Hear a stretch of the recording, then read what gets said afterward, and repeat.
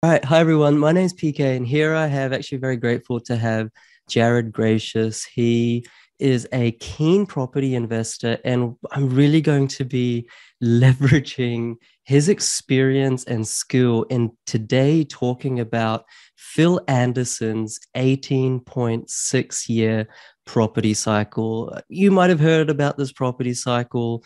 It's a US phenomenon, and he's kind of translated it, Phil Anderson, an economist that is, into the Australian market. A lot of people talk about it. A lot of people talk about it accurately. A lot of people talk about it not accurately. Where are we on the cycle? Does it even have relevance in Australia?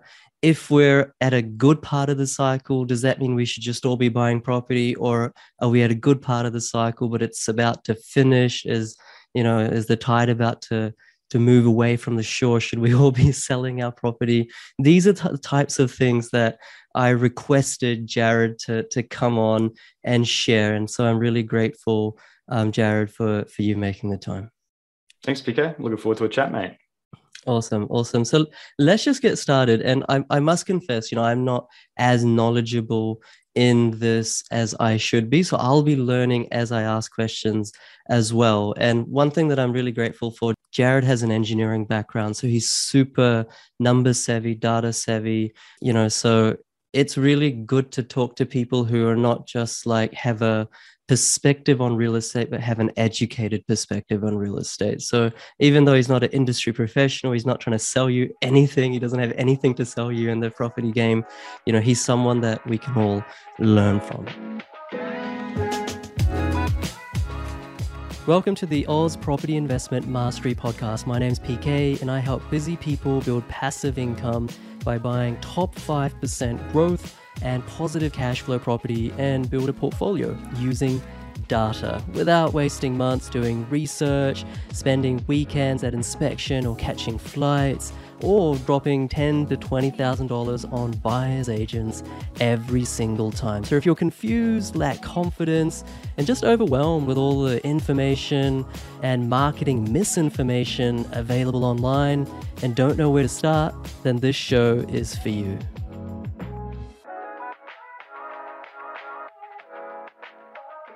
So maybe my first question, Jared, if you don't mind, is maybe just start from the start and tell us who this Phil Anderson guy is. What is this cycle, and why should we even be bothered by it at all? Yeah, that's a really good question because actually, I think one thing probably to address first of all is that there's a perception, or even yourself refer to it as the Phil Anderson property cycle, right? Now, Phil Anderson is certainly one of the leading experts and commentators on it, but we should recognize that Phil didn't invent the cycle. He wasn't the first person to discover the cycle, and he doesn't claim to be. And so a number of people and authors over the years have studied this concept of an 18-year real estate cycle. And Phil Anderson himself was inspired by a guy called Fred Harrison in the UK, who studied it and he published a book in the 1980s. And then Phil Anderson took that, ran with it, and went back and studied over 200 years of history in the United States. And so, whilst it's certainly Phil is a leading figure in the area, it's not necessarily the Phil Anderson cycle as I would refer to it. You know what I mean? Yeah. Apologies. No, it makes sense. No worries. You don't have to apologize to me. But yeah, so there is this concept that there is, I think people understand intuitively that markets do move in cycles. Markets move up, they move down, they move sideways. But this concept comes from the background of looking at, if you look at a long period of time, 150, 200 plus years, certainly in the United States, what appears to happen is that every 18 years or so, you get a peak in land speculation, followed by an economic downturn. And that's sort of the where this thesis or this economic hypothesis has been formed, and where there's a number of people who have studied it and have developed investment strategies and things around it. Does that make sense? So it's before talking about real estate, is it right in saying that first and foremost it's actually an economic cycle? It's just the booms and busts of how the economy goes up, and goes down based on fiscal and monetary stimulus and unemployment and all that kind of thing. Is that kind of the root of where the theory Yes, comes from? sort of. But the I guess the I'm trying to summarize it here, because if it's called the 18-year property cycle, that's probably good marketing, and it's short and it's sexy and it's punchy. But if you were to say what it really is, you would probably be more appropriately called like a study on the long waveform peaks of land speculation driven by capitalization of credit against land values led by the US market, or something like that, right? Like it is a more sophisticated economic hypothesis, and real estate is at the core of it, underlying land values, and specifically how the credit system and the banking system interacts with underlying land values. Right. Is that more confusing or?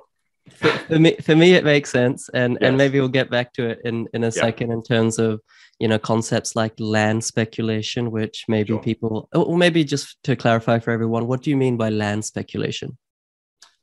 Well, I guess speculation in land is the principle that you buy and hold land with the expectation that it will rise in value without actually just by itself, without actually creating anything or developing it, just the land itself will rise in value. It's the same as speculation in anything else, whether you're speculating on Pokemon cards or Bitcoin or whatever. The speculation is the buying with the expectation that it will rise in value. With no further utility added. Certainly, right? Yeah. Sure. And so economic cycles and land speculation cycles, now to hold that word, are a reality, whether it's in the US, whether it's in the UK, whether it's in developing countries here in Australia. To what extent is this 18-year cycle applicable in Australia? Like, is the cycle duration different in different parts of the world? Yeah, so okay, I think we can go into that, but and I've got some data that I think share with you and your audience to sort of show that. But what might be a good place to start on is just like an overview of what the cycle is, and then what we can do is we can try and through that lens maybe see and try and interpret it within the Australian market, because I think you touched on earlier that it's not explicitly an Australian cycle. It's led by the US as the world's biggest economy and the global reserve currency. But Australia does follow the cycle, but it manifests in different ways in different financial markets and different geographies. So that's a really pertinent question. But what's important is that we can sort of break it down into 4 phases of the real estate cycle. And when you're looking back over like 150, 200 plus years, like the cycles throughout those periods of time, like the economy and our lives and society has changed significantly. Like we're going back to a period of time where people are literally getting around in horse and carts, right? So the banking sector and economy, it looks completely differently. But through a study of those cycles, what we're looking for is there are certain things that happen at certain stages in the cycle, which are the same. And that's kind of the underlying metrics that you can look for to kind of tell the time of the cycle. Does that make sense? Makes sense. Okay. So yes, there are basically 4 phases of the real estate cycle. So there's the first phase here, which is like the recovery or the first half of the cycle. We have a mid-cycle slowdown. We have the second half of the real estate cycle, or the boom phase, followed by the downturn or the bust phase. So at different stages, different things happen. And if we think about like the first phase of the real estate cycle, this is typically like after a GFC style event, so about like 2012 onwards. A number of things start to happen, because the first thing that starts to happen and that you see in the first half of the real estate cycle is that governments and policymakers and and banks, they tend to put in place protectionary measures to make sure that nothing like this can ever happen again, right? So you get things like banking royal commissions, you get things like the responsible lending laws being introduced, you get APRA interventions, because the memory of the GFC is still pretty fresh. And so, there's these things put in place in order to prevent that from happening. You think? Sure. Gotcha. So then what happens is during the first phase, this is usually driven by new technology and innovation. And again, going back over 200 years, each cycle, the new technology and the innovation is different. So, through previous cycles, it was the invention of the popularization of the steam engine, and then railroads, and then telegraphs, and then we've got computers and internet and blockchain and, energy storage and all this exciting stuff. So the first half is characterized by that. And what we tend to get is about 7 years of rising land values, okay? Before we approach this mid-cycle slowdown period in the market. Now, the mid-cycle slowdown is typically where you get a stock market crash. But importantly, what differentiates it from the end of cycle is that this is not a land price-led downturn. And so because it's not a land price-led downturn, governments and policymakers and banks, they're able to manufacture our way through it with a relatively soft landing. Right. And this period in the market, sometimes real estate goes down, sometimes it goes sideways and bumbles along, and sometimes it goes up. But it's importantly not a land price-led downturn. And so it doesn't tend to be a financial crisis.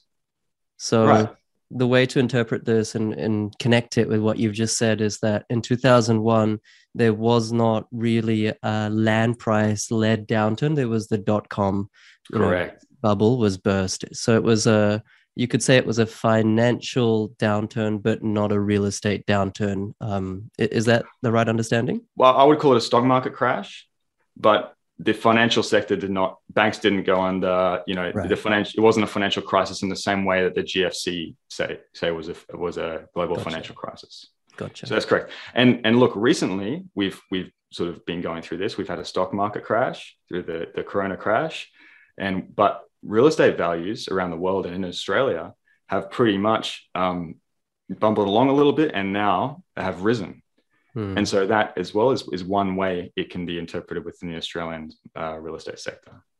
Because that's kind of always my beef with these types. Let me just play the devil's advocate for 1 second. Go for it. That's always my sort of beef with, with cycles and saying that there will be a point where there's a recovery phase and then there will be a mid-cycle hiccup. And then, my mind always says, well, like it's always different. And this time it's different. Like this time we've had this coronavirus-led economic, you could say downturn, although it wasn't really a downturn, because there was just so much stimulus pushed in. And even though the stock market has crashed maybe 3 times in the last 2 years, it's not really been like a 2001 crash, because every time it crashes within a month, it's back up to where it was or beyond. And certainly house prices haven't come down at all. So not only is there been no house price led crash, it's not even that because of a stock market crash that house prices have come down. Basically, nowhere in the world in the last 2 years have house prices come down. I could be wrong. There might be some random country, but do you know what I mean? So I'm like, my mind is always like, okay, well, it seems to fit the bill that there was a stock market rumble, but it was different this time because the housing market wasn't affected. Like, how do you think about all that in the context of this theory?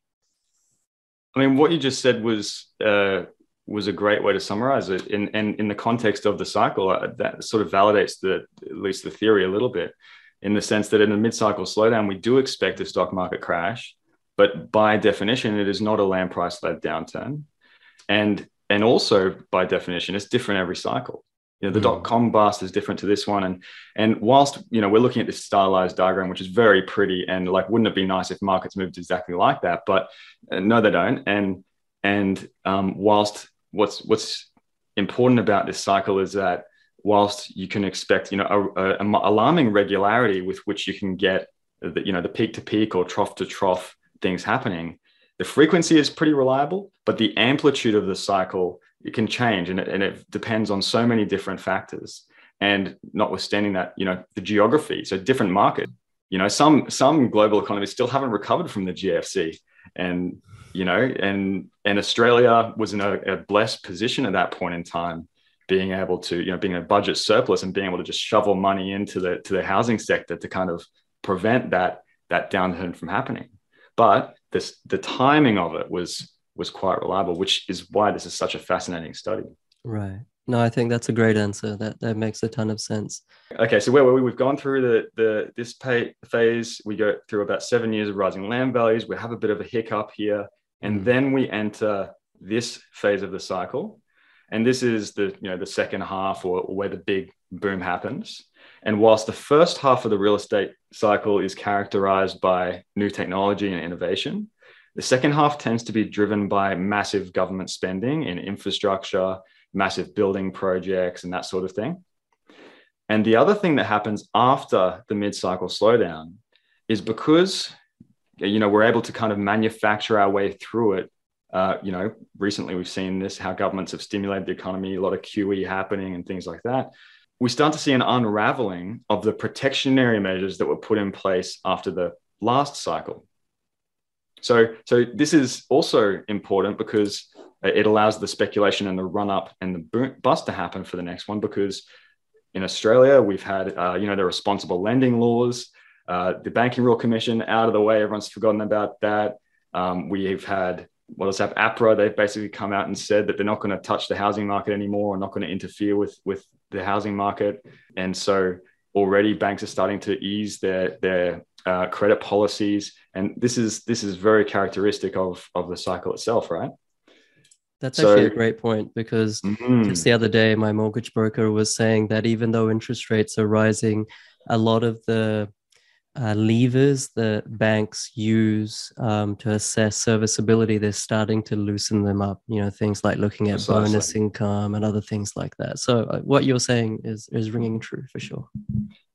Yeah, that's right. And it's in that way, we can start to see that unfolding and setting us up for this second half of the real estate cycle at the moment. There's your first clue, PK, about where we are. Okay, so then what tends to happen is, we get another run up into the peak, and typically the last couple of years of this run up, we start to see a lot of speculation. So it's no longer underpinned by fundamentals. Everyone's piling in, and again, 2005, 2007, that's where there was all those fraudulent mortgage bonds in the United States, and that cascaded through the world. We all know about that. We get the peak, and a number of things happen at the peak, and we can talk about indicators and how to tell the time if you like, followed by the downturn of about 4 years from peak to crash to recovery. So that's sort of the overview of the cycle, where you have basically 14 years up, punctuated by a mid-cycle slowdown, and then 4 years down, roughly speaking. Right. Is that a fairly good synopsis? I think so. Yeah, that makes sense to me. You asked a question about how it plays out within the Australian real estate sector. And I know you have a background as a stock market analyst, or yeah, I was investment banking, covering oil and gas stocks. Okay, so you might like this. One important thing, just to kind of a principle, because I think most of your audience is property investors. Correct. And they may not necessarily have like a technical analysis background or a share market background. But I think just in principle, a key thing is that, and this is something that I've learned from Phil Anderson. This is what he is very valuable at. The way he looks at the markets is that a lot of the value in the share market is capitalized against real estate or land values. So the financial sector, banks, depending on the bank, you might have 60 to 80% of their loan book is residential real estate. And even a lot of their business lending is capitalized against the balance sheet of the business, which is their main asset might be the land value. And then you have real estate investment trusts, you have builders, you have developers. So a lot of the share market is capitalized against real estate, which is why a land price downturn can cascade through everything and turn into a massive downturn. Right. Which is what happened in 2007-8. Correct. Now, this is an Australian stock called Stocklands. You probably know the company. They're a developer. Yep. And this period of time that I've pulled up here is from 1990 through to 2010 or so. And it basically captures the entire previous real estate cycle, right? That's quite a remarkable Yeah, it similarity. is. It's pretty right? uncanny, isn't it? It's amazing. So, you can look at this and you can see that, okay, the Stockland's a major developer in Australia, trades in the underlying land value is capitalized into their share price. And so you would expect to see this sort of shape. And you can see that from the previous cycle, you sort of get about 7 or 8 years from the low of the previous cycle through to a peak, bit of a dip. And then after that, we go and break into new highs and we have a massive run up into 2007, followed by the downturn. Right. Now, okay, so this is only one stock. Here's the same chart, but I've just extrapolated it so that we get from the previous cycle and then through to where we are today. And so you can see that they're from the top, 2007 to this point here, 2011 was the last low that was put in. And so that's the 4 years down before the recovery. And then you can see again from there, about 7, 8 years to the previous peak, we've had a stock market sell-off. And now we were expecting, a recovery in this type of sector. Because Stockland's, look, that's only one company, right? And so, I could have just picked that just to be persuasive. But the reason why that's a good one is because we can go back and we can actually look at the full previous cycle. A lot of listed companies don't necessarily go back for the full cycle. So you just can look at, parts of it. But this one here, this is the SPDR ASX 200 listed property fund. And so basically this is an index which tracks the Australian property sector on the share market. Sure. A lot of REITs, developers, builders, that sort of thing. And again, you can see the same shape unfolding here. And you can see the previous peak, 4 years down from 2011, 2012. We've had about 7 years up, mid-cycle blip, and we're expecting now the next sort of recovery into the next phase of the cycle.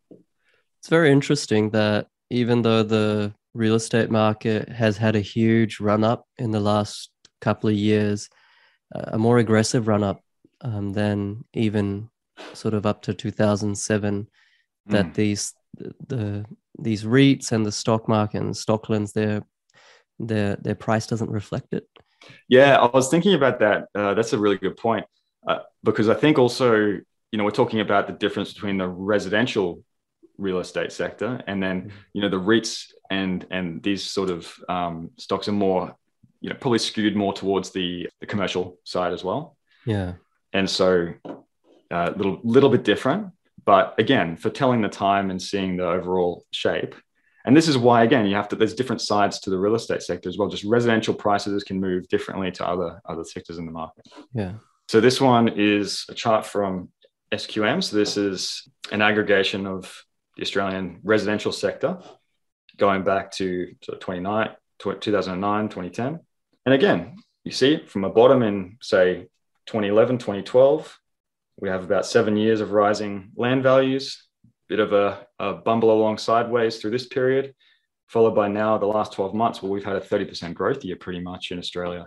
And so this would be an indication that we're entering that second phase of the real estate cycle. Right. It's hard to stomach. I mean, I know you're going to get to how we tell the time and things like that in a second, but it's really interesting to me because what this is suggesting is that we've gone through that little hiccup period and now we're in earnest starting that second phase of the real estate sector, real estate cycle. Yeah. It's hard to stomach it because we've already had such a run up, like you said, 30%.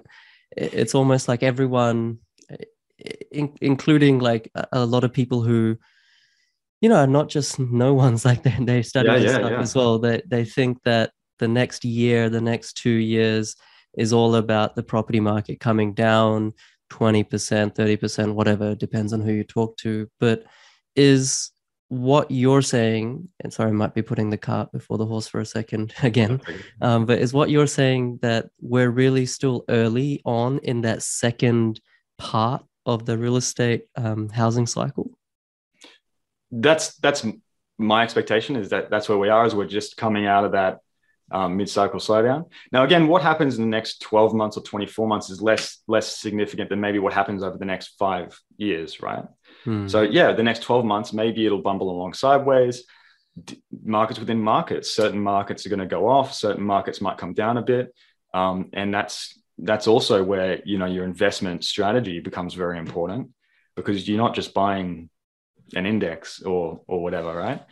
So when you're investing in real estate. So Yeah, no, makes sense. Makes sense. Well, actually, no, you actually brought up a good point. Can I pivot this a little bit? Because, you know, you said that, you know, there's a lot of people saying that, hey, the market's going to come off the boil now. We've had a 30% growth. And so therefore, you know, we're due to have a little bit of a correction. And maybe, but historically, that's not necessarily been the case. And usually when you have those at this stage in the cycle, you can have a 30% growth year followed by, you know, several double-digit growth years. And so, you know, that's happened historically as well. And what's important for people to understand, I think, is people think, oh, well, house prices are so expensive. How can they go any higher? They just can't go any higher, right? But the housing market as a big picture thing is not necessarily driven by, you know, what you and I can afford. It's more about, well, what can what will the banks give us? And so we've already seen the recent federal election. Both parties came to the table promoting policies that are going to, you know, prop up the housing market. So there are a couple of things that I'm looking for that may be a bit scary towards the peak and could drive it much higher. So, you know, bank assessment rates coming down, that could be one thing. So, you know, if banks were assessing loans at 2% higher than the interest rate you're paying, 3%. 3%. There you go. Yeah. Well, then interest rates can rise by 1 or 2%. But if the assessment rate drops by 2%, well, your borrowing capacity still rises in a rising interest rate environment. Okay, so that's one thing. You know, the government's now going to buy the house with you. They're going to pay 30%. You know, the Liberal Party was spruiking access to the superannuation. So if you're allowed to access superannuation to pay a deposit, that's something that's going to, again, funnel money into the real estate sector. If, you know, lower deposits used to be 20%, now 10% is the standard, 5% loans exist. Single families can get a 2% deposit. You know, if that becomes the norm, that could be another thing that drives it up. We've got interest-only loans for owner-occupiers could become common. You could have fractional ownership. Like, there's so many things and clever financial instruments that could prop up to just drive things higher and higher. That's not a prediction, but, you know, these are the sort of things that I'm just sort of keeping an ear out for.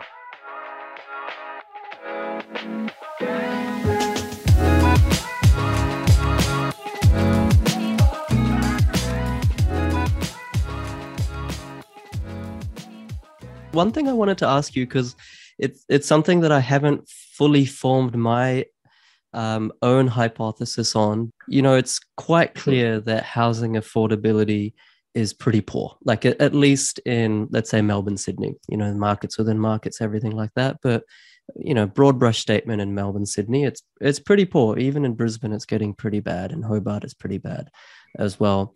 Yet in other countries around the world and other major cities around the world, affordability is just as bad, if not worse. But prices, decade after decade, year after year, have continued to go up. You know, everyone knows London, Hong Kong, New York, et cetera, et cetera. My theory is that the property market no longer in these jurisdictions is no longer dictated by the average person. It's no longer the median person or like the average person who's on an income of whatever the average is these days, $80,000, $90,000. It is not that person that dictates the direction of the overall housing market, because we're living in a capitalistic society where, you know, those who, depending on how you see it, work hard or work smarter, or they just always had a leg up in life, you know, the richer getting richer and inequalities getting bigger. That's a fact. And so therefore there are more haves, and those more haves are able to buy more real estate or anything for that matter. And so therefore, as long as there's enough haves, as long as the top 10, 20% of society have enough wealth, they're able to create enough demand to further boost house prices. That's sort of how I think about places like New York, think places like Hong Kong, London. You know, the average person in London can't buy a house, so why is house prices still rising? Is that, what's your take on that? Is that why you think that Sydney is so expensive and is not really cooling down? I mean, yes, house prices going back a little bit, but it was so expensive 5 years ago. I remember after the last boom, 2016, people were like, yeah, damn, like no one can buy a property. Next thing you know, 5 years later, it's like, you know, another 40, 50% up. Precisely, yeah. What's your, do you agree or do you have a different view on my theory of how affordability is not the key factor of house prices? That's a really interesting point. Like this is also, I'll just add one more thing as well. Yeah, sorry to cut you off. And I don't have the chart in front of me right now, but when you look at wages and you look at house prices going back 50 years, there's no correlation. Yeah, it's not like when wages go up, house prices go up. You know, as a proportion, that ratio of house price to wages has just been going exponentially through the roof. And so that means it's not wages that provide cap on house prices at all. So sorry, I just wanted to round that off. Yeah, that's a really interesting point. I mean, that's a whole nother discussion topic on itself, but there's a couple of interesting things. Well, first of all, you named a number of like major international markets: New York, London, you know, Hong Kong, Sydney, Auckland. These are, you know, international hubs, and so they attract big international money, I think. And so probably more so than other markets, my personal view is that those markets are not driven by the average person who lives in them. But overall, I don't know how much that statement is true across the overall market, because those are some pretty specific, you know, international markets that attract international big money into those places.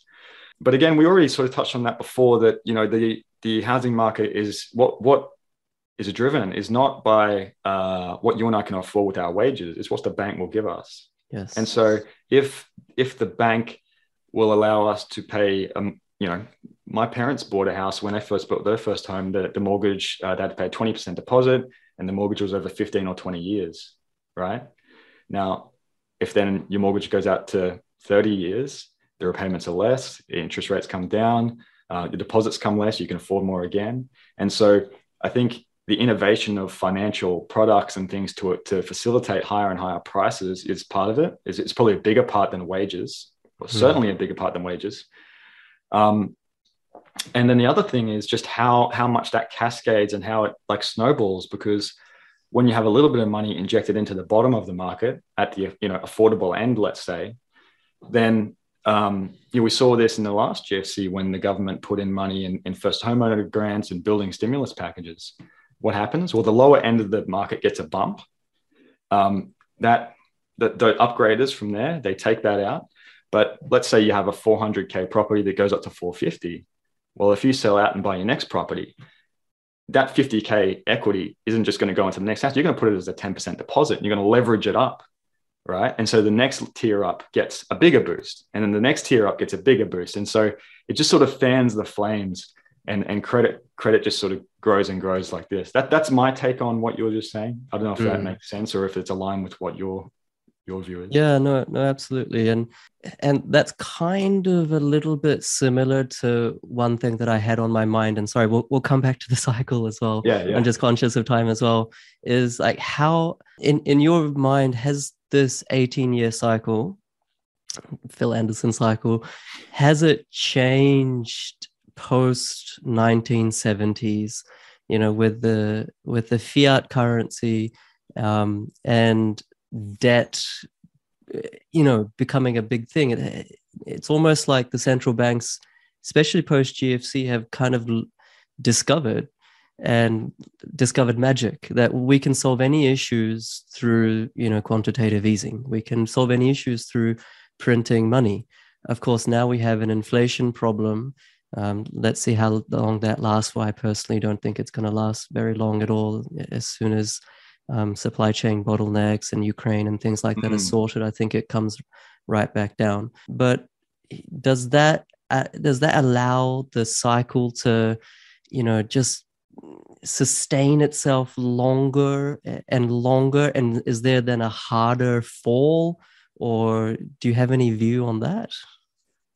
Yeah, so my understanding is that, historically speaking, the cycle has been remarkably regular in terms of its frequency. It's not exactly 18 years, but between 17 and 21 years, about 18 years on average is remarkably reliable.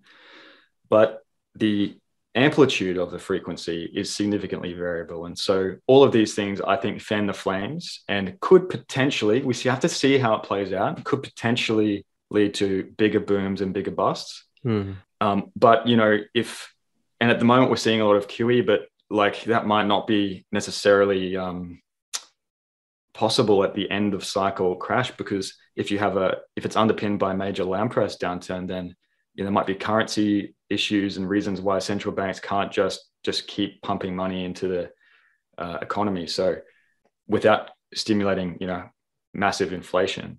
And so that's the primary role of central banks, right, is to preserve the currency. And so that could also be a factor at the end of cycle, as opposed to where we are at the moment, where they can just, print more and more money to get us through where we're at. Yeah.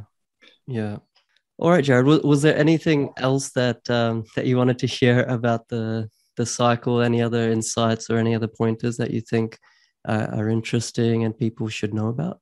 Well, one thing that I did want to share was probably just like an indicator that we can use to kind of time the top of the market, because that's what it's all about. And then actually the only thing we haven't really talked about, I'm not sure how you're going for time, but, in terms of actually investing, we've talked about this cycle as a theory, but it's not necessarily an investment strategy, is it? So I don't know how much you want to go into that, or if we can leave that for another time. What I've got here is yield curve. Now, I'm sure you are familiar with this, PK, but this is essentially the difference between the US Treasury bonds, between the 10-year bond and the 3-month bond. And this is going back to, the 1980s. But what we're looking for here is that when there's an inversion of the yield curve, what tends to happen is within sort of about 6 to 18 months afterwards, we enter a recessionary period. And so we can see that happened at the end of the 80s, followed by the 90s recession. Again, early 2000s, we had a yield curve inversion, followed by the dot-com bust and recession here. This inverted in 2006. So again, you could have been sort of forewarned ahead of the GFC style recession. And then again, we had in 2019, we had a yield curve inversion on this chart, which this is before coronavirus was in the public domain and a big news story, right?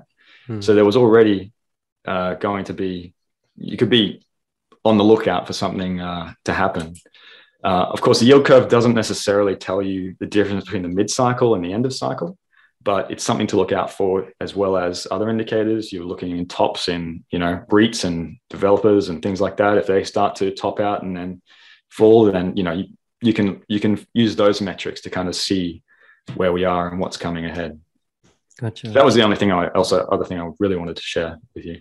Yeah, no, that's very interesting, because it's impossible to perfectly time anything. And to kind of pick up that point that you were also referring to before, knowing about the cycle or any cycle is super interesting. And I think property investors owe it to themselves to get as educated as possible. But like you were saying, this is not an investment strategy. It's not that we should be buying at a particular type of part of the cycle and then selling at a particular part of the cycle. I mean, I always say that time in the market is very important. And I always say that timing the market is very important. A lot of people say time in the market is, very important, and timing the market, it's like, oh, whatevs. But I categorically disagree, because you can time the market so bad that you will never buy real estate ever again. So timing is very, very important.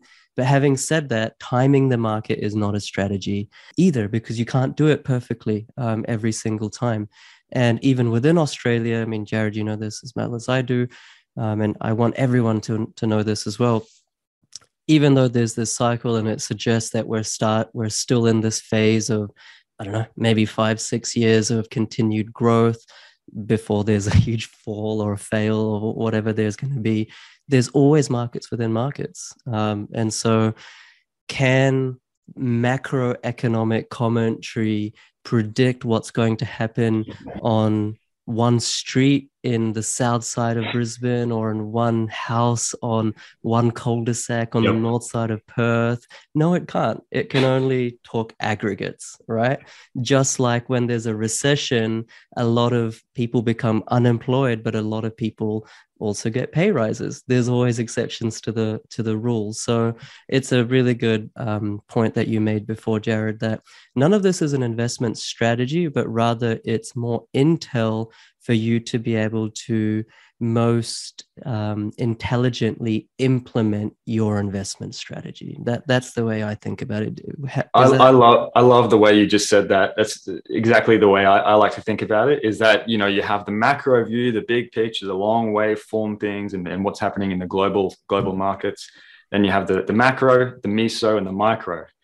And so then as an investor, you increase your resolution of focus as you dial in on not only the shorter time frames, but also the specific geographical areas which you're investing in. And so I think this is the cycle. This is the macro. This is the big picture stuff. Then you got to look at the Australian market and where that's at and what's happening at a meso level in the middle. And then you zoom really in, and then you understand the individual suburbs and the geographical areas and which streets and what's happening and what's supply and demand looking like, and different metrics at the micro level. And I think, you know, you need to layer those together to be a sophisticated investor. And I think that's certainly what I aspire to do. Yeah. Yeah, no, same. And we were talking about this before we started hitting record. You know, if there's anyone who's a property guru, much like me, who's saying, oh, well, we're starting at this cycle of huge gains in real estate, you guys should buy, it's a fantastic time to buy, just switch off that video and unsubscribe, because like that is not good advice. You know, we could be starting a cycle, we could be ending a cycle. There's always good opportunities in real estate. There's always bad opportunities to invest in real estate as well. At the end of the day, and this is my personal way that I find properties and invest myself, I actually start bottom up. So, you know, I like that example of like creating higher and higher resolution as you go closer and closer. Yes. I like to start with the highest resolution, finding a really good pocket of a suburb that the data looks really incredible for, and then zooming out and saying, oh, how does the overall suburb look? Like, is there any red flags there? Okay, zoom out. Is there anything that seems a bit sus about that local government area? And then the city, then the state. And it's like, oh, hang on, are we about to enter a war with China? Maybe I shouldn't invest. Or if there's no war with China, I'm going to go and invest in that one house and that one cul-de-sac. That's how I do it, because if you go, this is completely different to what everyone else thinks and talks about. If you go top down, like, how do you ultimately get to a location? You know, Queensland's a great place to invest. Is it? There's good places, bad places. Like, how do you make any intelligent decisions from that? That's just me. Probably everyone's different, but it's important to look at the macro. It's important to understand the cycles, but don't lose sight of what's important, which is just being able to buy that one house, because that's all that you can buy. Exactly. Yeah. Jared, anything else that you wanted to share? And I just want to thank you as well, because you're a wealth of knowledge. But is there any other insights or anything else that you wanted to share lastly?